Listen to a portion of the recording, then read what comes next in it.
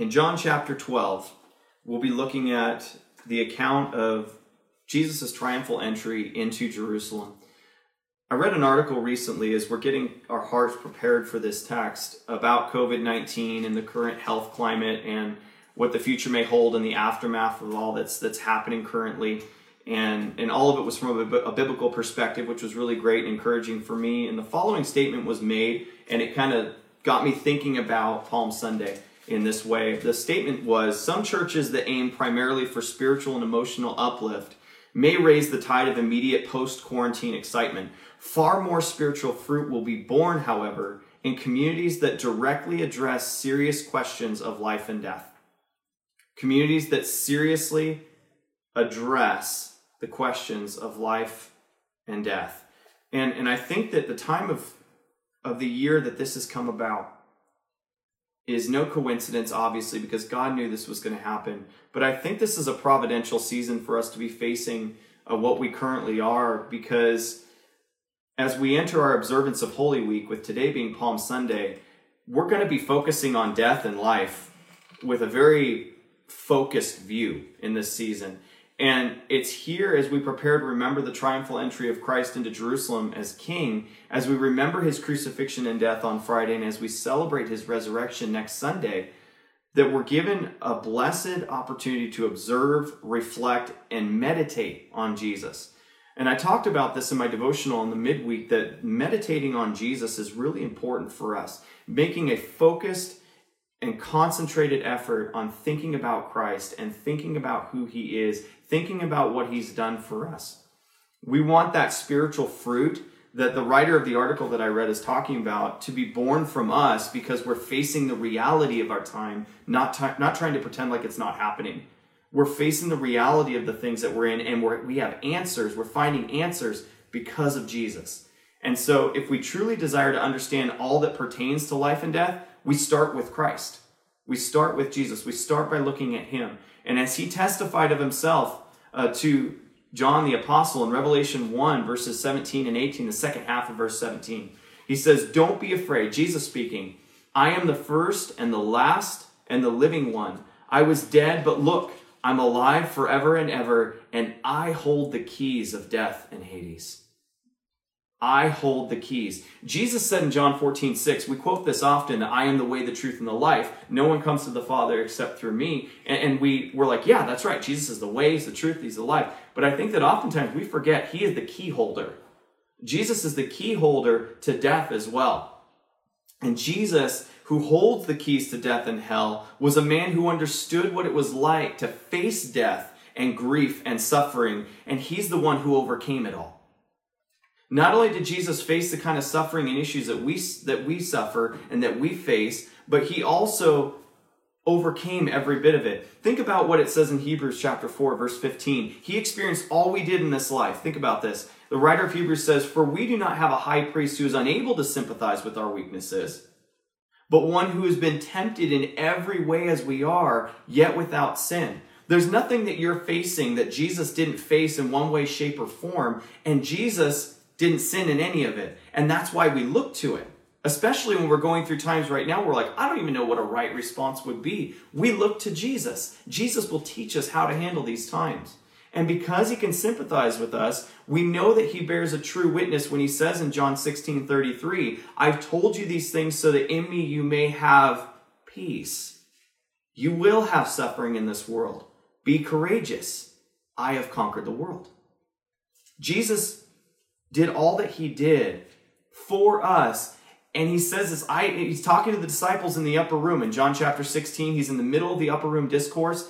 And he says this, "I've told you these things, all of these things that are going to happen. The fact that I have to leave and that I'm sending the Holy Spirit." He says, "I've told you these things so that in me you may have peace." Jesus doesn't remove us from trials to give us peace. Jesus gives us peace in the trial. He gives us peace in the suffering, in the thing that we're going through. And indeed, those who are in Christ can have peace in the midst of all of the things that our world is contemplating right now. Life, death, provision, change, future. A lot of us are wondering what the future is going to look like. You know what? I'm going to say this. It's going to be different. And I'll say this as well. That's okay. It's okay if things are different because Jesus is still on the throne. Jesus is still in control. It doesn't matter how different things are. We serve the Lord, and he gives us peace in the midst of the suffering. We can be courageous because he overcame the world. So in the matter of handling serious questions about life and death, we start with Christ. We start by looking at him, because not only do we want to see how he handled these issues, we want to see how he's going to power us through them, how he's going to empower us in the midst of them and give us peace in the midst of them. It all began with Jesus. Everything did. And it's all going to end with him. Our view of Palm Sunday in Scripture this morning will come here from John chapter 12. And we're going to pick up in verse 9. And the reason why I chose this text is because in John's Gospel, the sign that Jesus worked prior to this happened in chapter 11. And many of us know what that sign was. It was the resurrection of Lazarus from the dead. And this fed into the reaction of the crowd as Jesus entered Jerusalem. So much of what we see happen on Palm Sunday is still a reaction that's happening because of the raising of a man from the dead. Because you'll remember this, Jesus delayed going to Bethany. Jesus was out by the Jordan. He was out there doing ministry, and they told him Lazarus is really sick, and Jesus delayed to come back until Lazarus was dead. And indeed, Lazarus had been dead for 4 days. And Jesus came back. He waited purposefully because his intention from the beginning was to raise Lazarus from the dead, to bring him back, to show that he is the resurrection and the life. And so Jesus did this for Lazarus in chapter 11. You can read about that another time, but that's kind of the preceding thing that's happening. And there was one more thing that happened at the beginning of chapter 12 as Mary, who obviously, as being the sister of Lazarus, blesses Jesus there at Bethany by anointing him. And that's a beautiful picture of humility and devotion to Christ, doing it to prepare him for his burial, which that won't happen as it should. We find out later. He now prepares to enter Jerusalem. But before we get to Palm Sunday Road, something really interesting happens. And I think that we would be missing something to not read from verse 9. So we'll begin in John chapter 12, verse 9. I'm reading from the CSB version. There's lots of great versions out there. Just to know, if you ever want to download the app, the Christian Standard Bible is the version that I'm reading from if you want to join us in that. But any version that you have, that's solid biblically, I encourage you to read. That's solid text and solid translation. Right here, John chapter 12, beginning in verse 9, we read this. We'll read through verse 11 here at the opening. Then a large crowd of the Jews learned he was there. They came not only because of Jesus, but also to see Lazarus, the one he had raised from the dead. But the chief priests had decided to kill Lazarus also, because he was the reason many of the Jews were deserting them and believing in Jesus. I don't know about you, but I don't really see... It's crazy to see anything that in our time that compares to this kind of hostility towards a man who was dead and is now alive. We don't really have a lot to compare that to, I don't think, in our culture. But it's interesting to me that there's so much hostility towards us until you really start to understand the type of hostility that the chief priests and the Pharisees have towards Christ, towards Jesus. They want to kill a man, Jesus, for bringing someone back from the dead, and they're not just satisfied with that. The response of the chief priests is not only to plot the death of Jesus, but to find a way to re-kill Lazarus. And Lazarus was already dead. Can this guy catch a break? I mean, but like he comes out, he's alive now, and now the Pharisees, the chief priests, are like, we got to re-kill this guy because he's such a problem for us. Think of the stark contrast as you just kind of think about that mindset and that response to the power of Christ and what he's doing. I want you to think about this. Think of the stark contrast compared to someone like John the Baptist. John the Baptist came to mind for me because I was thinking about one of the greatest examples of somebody's reaction or response to not only who Jesus is, but to what he was doing. I want you to think about this. People were deserting the religious leaders because of Lazarus and following Jesus. But the same thing happened to John. The same thing happened to John the Baptist. And here's how he responded. If you want to read this, it's in John chapter 3, verses 25 through 30. It says this: Then a dispute arose between John's disciples and a Jew about purification. So they came to John and told him, Rabbi, the one you testified about and who was with you across the Jordan is baptizing, and everyone is going to him. Think chapter 12, verse 11. Everyone's going to him. Jesus is drawing people to himself, and they're leaving John the Baptist. They're leaving the chief priests. They're leaving the Pharisees, and they're coming to Jesus. Now, the chief priests and the Pharisees were like, we need to kill him. But how does John respond? Look at verse 27. John responded, no one can receive anything unless it has been given to him from heaven. You yourselves can testify that I said, I am not the Messiah, but I've been sent ahead of him. He who has the bride is the groom, but the groom's friend, who stands by and listens for him, rejoices greatly at the groom's voice. So this joy of mine is complete. And we know verse 30, don't we? He must increase, but I must decrease. He must increase, but I must decrease. As the people came and saw the sign of the Messiah, which was Lazarus raised from the dead, they believed in Jesus. And this robbed the Pharisees of their followers, and it wounded their pride. I want to warn you, there is a temptation for many of us, even amongst the church, that when God is blessing someone and God is doing a work over here, we can start getting jealous of what God's doing.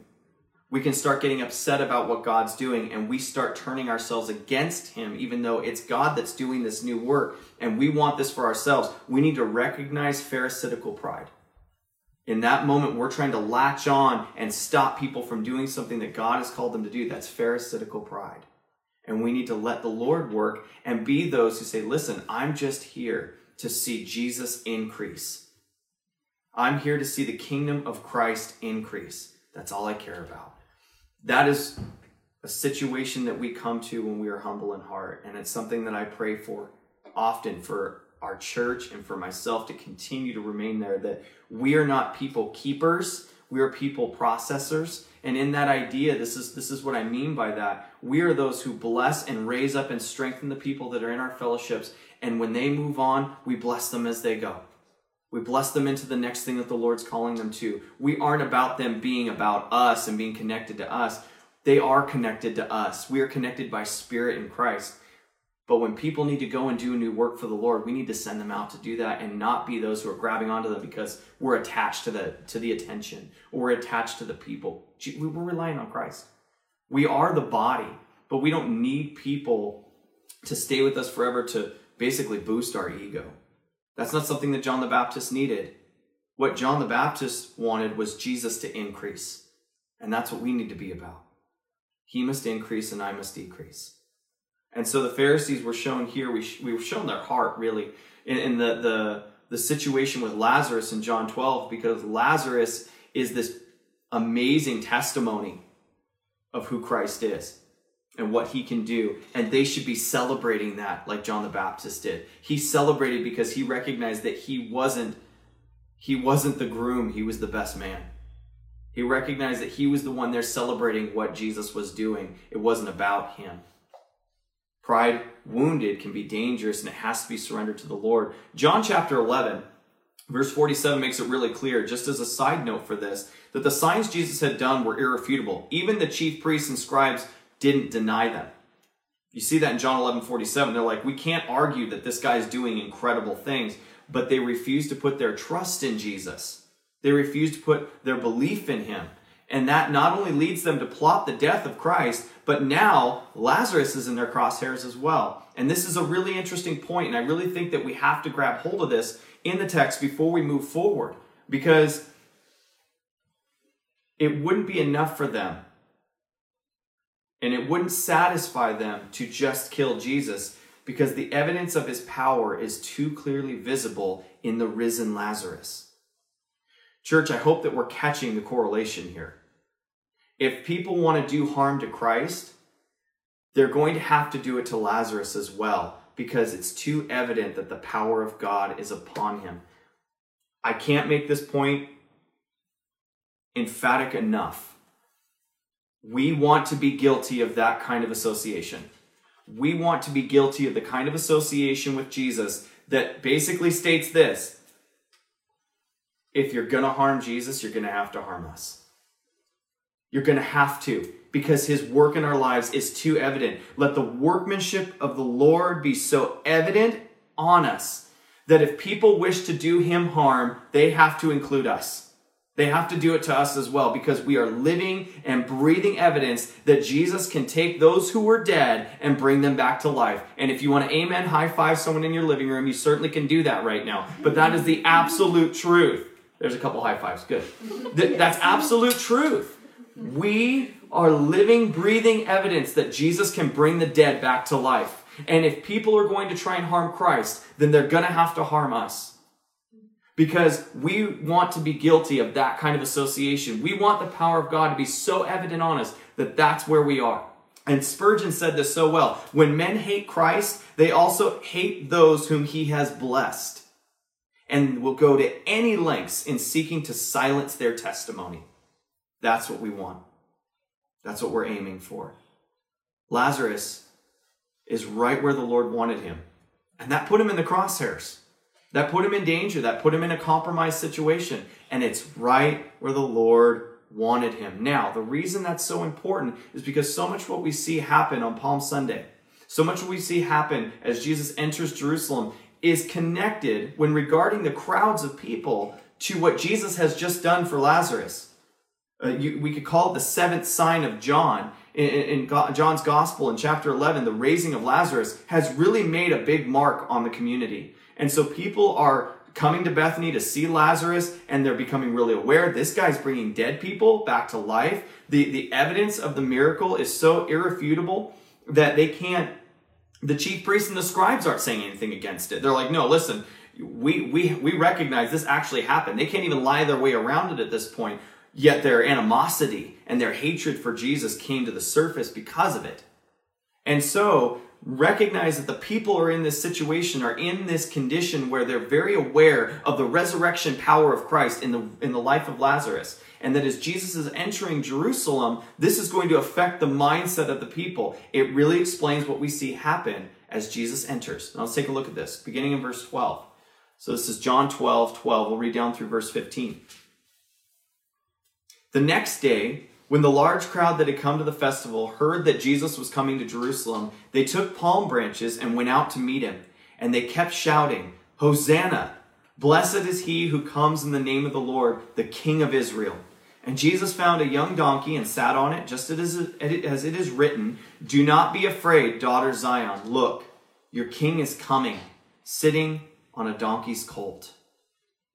Josephus, who many of you know is an often quoted Jewish historian, he tells us that one year a census was taken of the number of lambs slain for Passover.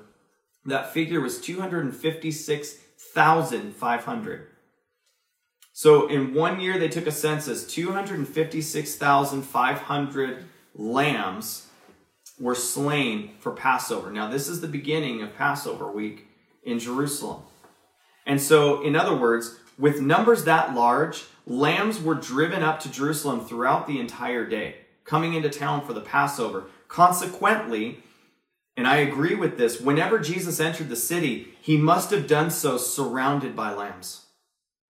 Surrounded by lambs that were being driven to Jerusalem. How interesting would this have been to see? And for those of you who have been to Israel, you know exactly where this is. They have a good idea where the Palm Sunday road is. How interesting would this have been for Jesus to descend down from the Mount of Olives on the Palm Sunday road with lambs all around him, being himself the Lamb of God, being himself the greatest lamb that was going to the slaughter. I can't help but think of John the Baptist and his declaration of Jesus here in John's Gospel in chapter 1, verse 29, where he says, "Here is the Lamb of God who takes away the sin of the world." They were shouting, "Hosanna, save now." It makes me wonder how much more appropriate it would have been to shout, "Behold the Lamb of God," amidst all the other lambs that were going to the slaughter. Of all the lambs that were driven to Jerusalem to be sacrificed this Passover, he was the Lamb of God, led by the Holy Spirit to be our atoning sacrifice, as we're told in Hebrews chapter 10. Now, if you understand the sacrificial system and what they would be doing sacrifices for, Hebrews 10 verses 12 through 14 pertains to this. But this man, after offering, speaking of Jesus, one sacrifice for sins forever, sat down at the right hand of God. He is now waiting until his enemies are made his footstool. For by one offering, he has perfected forever those who are sanctified. Jesus was about to make the one offering that had to be made for all time. This moment was so big that Daniel even prophesied the actual day that he would ride in and fulfill this prophecy. This was the moment. What lay ahead of him in the coming days was abuse and slaughter. And yet what a scene this must have been to see as the people shout, "Save now, Hosanna." For here our Savior is actually praised for who he is, yet it's his crucifixion that he's going towards. It's his brutal death and beatings that he's going towards. They take palm branches. Notice this in the text. They take palm branches and they go out to meet him. They keep shouting, "Hosanna, blessed is he who comes in the name of the Lord, the King of Israel." Dating back to the Maccabees, palm branches were a symbol of Jewish nationalism. This was a symbol for them. The crowd is looking for a political leader. They're looking for a national leader. They're looking for someone to come and free them from Rome. They're looking for Jesus to be the political leadership that they're desiring. They're looking for him to be the kind of nationalist leader that they've seen in their history. And so they're praising him with these palm branches, with things that date all the way back to the Maccabean revolt. The problem is they're not looking for a spiritual savior. They're not looking for the Messiah to come and die on the cross for their sins. They're not looking for the atoning sacrifice. They're looking for save now. This circumstance, my physical circumstance, if we could only understand, Jesus doesn't reveal himself to us as what we wish him to be. Jesus reveals himself to us as he is, because that's what we need most. You do not need Jesus to be what you want in the flesh. You don't need Jesus to be what you desire for your own personal circumstances. You need Jesus to be who he is. And you need Jesus to show up to do what he desires to do. This lesson is so important for us, church. Maybe how we pray, just as a thought as we look at this situation and how badly the people misunderstand. Could it be possible that we're misunderstanding what the Lord's doing right now? Could it be possible that we are crying out to the Lord to be what we want and not what we need? Could it be that we're actually asking Jesus to step out of who he's here to be and to do what he has come to do, rather than simply asking the Lord, give me wisdom to know what you desire to do? And for lack of a better way of saying it, could you get me on board with that? Like, Lord, could you just get me on track with what you're doing? Could you just get me on your train? You know, like so many times I'm trying to get him to go to the opposite direction. And I don't want us to think that we always have the answers. We have his word. He's given us so much, but in our situations that we experience right now, maybe we just don't understand what's going on. And are we trying to get Jesus to change who he is for our situation? Or are we trying to get on board with what he's doing right now, with what he wants to do, with what his desire is? That's what we need. And as the crowd shouts, "Hosanna, save now," they're reciting a messianic psalm. Psalm 118, verses 25 through 26. And they're saying out loud, "Blessed is he who comes in the name of the Lord, the King of Israel." But he's not the king they're looking for. And verse 14 says this, "Jesus found a young donkey. He sat on it, just as it is written, 'Do not be afraid, daughter Zion. Look, your king is coming, sitting on a donkey's colt.'" And these details are so important because he's fulfilling prophecy. He's fulfilling prophecy of what the Messiah will do. And we know from the other Gospels that Jesus arranged for this donkey to be ready ahead of time. He had already made arrangements for this donkey to be there for him. This reveals two really powerful things. One, he's fulfilling the prophecy of Zechariah 9:9, which is quoted here in verse 15. But also, he was purposefully revealing humility and meekness. He's riding on a donkey's colt. Now, you may just look at that and go, "Oh, it must be cultural." You know, for those of you who are reading King James right now, you're reading a swear word. I apologize. But, you know, he's riding on a donkey's colt. And here's the thing. He's revealing humility and meekness. Just go right by that comment. He's revealing humility and meekness. A conqueror would ride into town on a war horse, or maybe march in with his armies behind him. But either way, he's coming in with a lot of demonstration of his power, of his ability. Is this in any way a demonstration of the power of Jesus? Of his might? Of his true ability? No, what we're seeing instead is the beauty of Jesus. We're seeing his humility. We're seeing his meekness. We're seeing his lowliness of heart. Because instead of coming in on a war horse, Jesus is riding into Jerusalem on this day, on Palm Sunday, like a priest or even a merchant would, like a commoner. It was a declaration of peace. Jesus was coming as a declaration of peace. He was there to make peace. He wasn't there to conquer. Jesus revealed himself to his own people as their Savior and as one who brings peace. Merrill Tenney said this: he did not come as a conqueror, but as a messenger of peace. He rode on a donkey, not the steed of royalty, but that of a commoner on a business trip. That's so lowly for the King of Kings.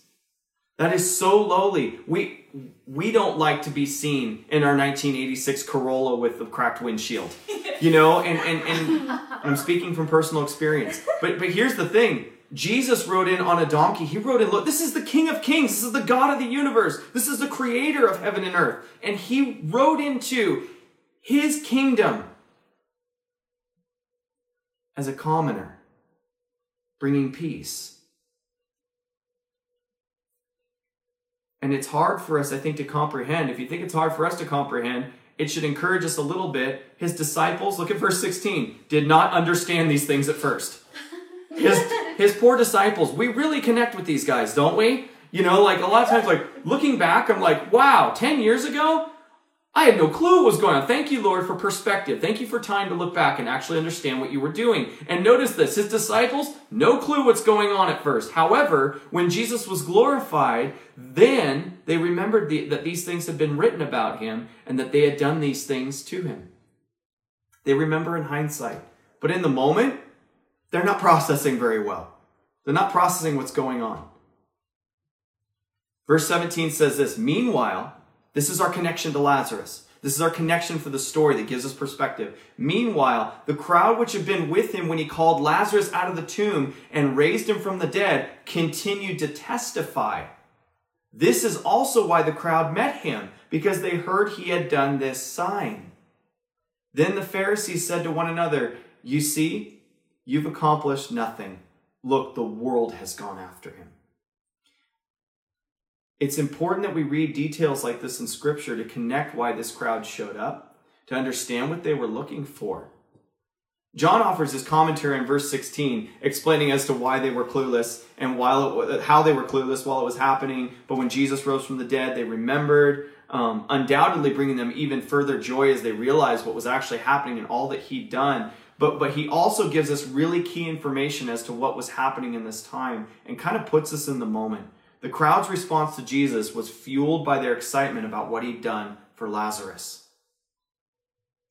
If Jesus could bring a dead man back to life, 4 days dead, by the way, that's officially dead. Lazarus was like, if you know the reference, he wasn't mostly dead, he was all dead. So he was all dead. And Jesus still brought him back to life. What's important about this is that if you see this happen, if you recognize and you're a witness to it, and you're like, this guy brought a all dead man back, he has the power to remove Caesar. This is the man who can remove Rome. This is the man who can be that political leader. It gives you the connection point for why they're doing this. Because I know I've talked to people in the past who have been so confused. How did this crowd get so excited, so jacked about Jesus coming into town, and then, a week later, he's crucified. Less than a week later, he's going to be hanging on a cross. How does this happen? Well, it's pretty simple if you think about what they wanted him to do, the power that they saw him work and what they wanted him to do, and the fact that he did not do what they wanted. As the eyewitnesses testify what Jesus had done, the crowds gather with excitement. They're thinking this is going to be their moment, but this was the revelation of the Messiah that they needed, not the one they wanted. This is the revelation of the Messiah that we had to have, not the one that we would have chosen for ourselves. And this is where the beauty of God, the beauty of Jesus comes out, is he comes as what we need the most. And if we can just strip ourselves of this pride and take a humble attitude, we will see him for who he is, which is exactly what we need, which is why we struggle so much in this life. If we can just look at him in simplicity and humility and accept him as who he is. Jesus is your Savior. Jesus came to save you from your sin. Jesus came to give you life. He didn't come to do what you want. What you want is messed up. What I want in my flesh is messed up. He came to do what was needed. The Pharisees despair. Think about this. This could have been a moment for them too. And yet they despair. They had despaired at this. They stated back in chapter 11, verse 48, the beginning of that verse, if we let him go on like this, in reference to the raising of Lazarus, if we let him go on like this, everyone will believe in him. They echo that here as the New Living Translation puts it this way. Then the Pharisees said to each other, there's nothing we can do. Look, everyone's gone after him. There's nothing we can do now. Everyone's following him. It's obviously an overstatement. I mean, that's obviously, they're overblowing it. Everyone is not going after him. They're not. So clearly, and we make these kind of statements. We get this and we get frustrated. We just make these statements. I made a whole bunch of them yesterday when I got really frustrated. Yes, I get frustrated. And I got really frustrated. I made a bunch of statements that weren't true because I was blowing off steam that I had to apologize for. Because I was just, nothing's working the way I need it. We can act like this. We can act like this. We're either the disciples who have no clue what's going on. Hey, look, a bird. Or we're the Pharisees who are blowing everything out of proportion. And I hope what we're seeing here, it is comical to some extent, but I hope that what we're seeing here in the scriptures is that God is giving us opportunity on a consistent basis to stop being on either side of these extremes and to just sit and to be like that picture that we have of Mary, who was sitting and listening to what Jesus was saying. It frustrated the heck out of Martha. But Mary was sitting at the feet of Jesus, just listening to him. Can we just sit at the feet of Jesus this week and just listen to him? Just receive him as the king that we need. To not blow things out of proportion like the Pharisees. To not be clueless like the disciples. Jesus loves all these people. But to be those who are just observing him, meditating on him, praying to him, enjoying fellowship with him.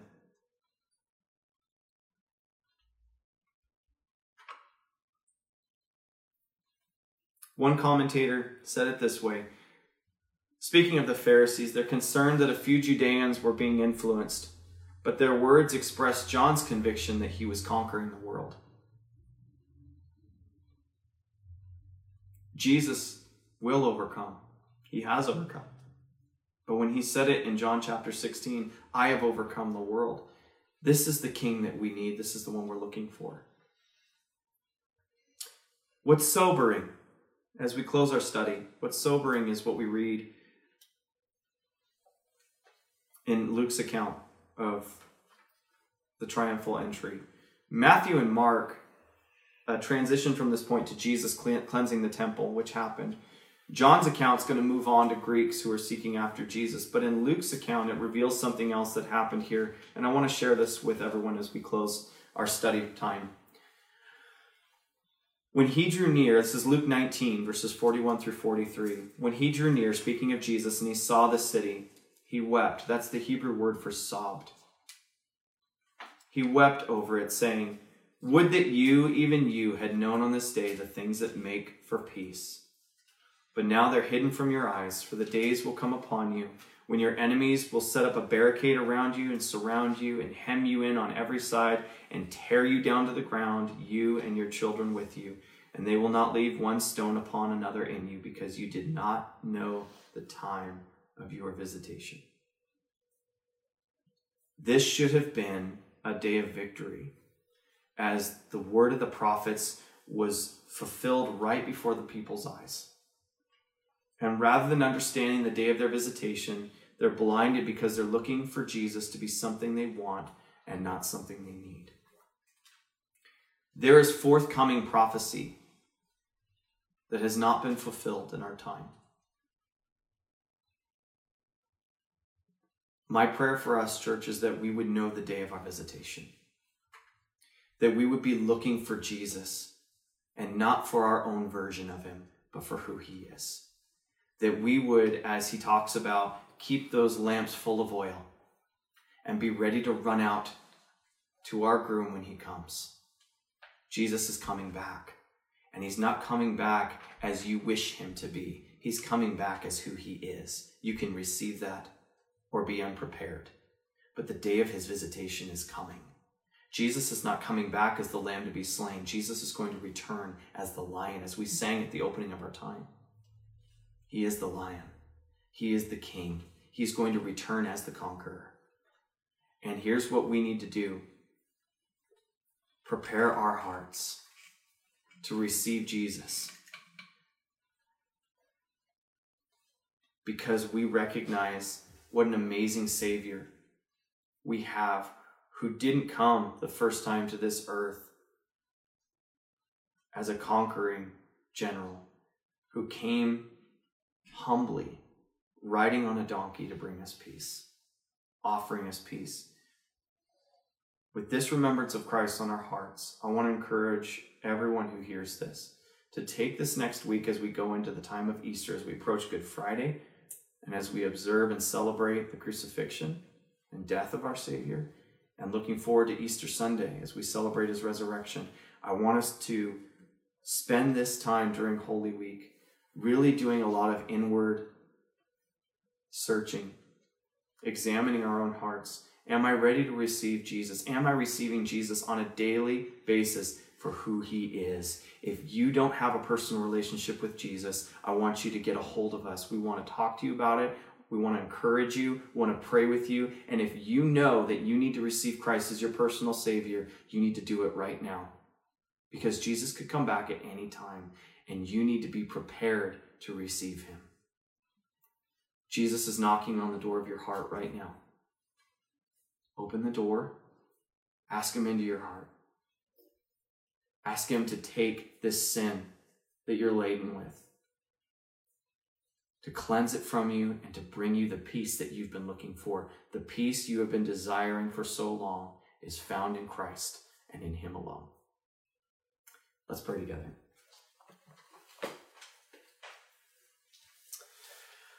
Lord, as we just close our time and sing your praise, Jesus, as we just want to be those who are, Lord, not confused, but Lord, those who are prepared. We ask, God, that you would find in us a people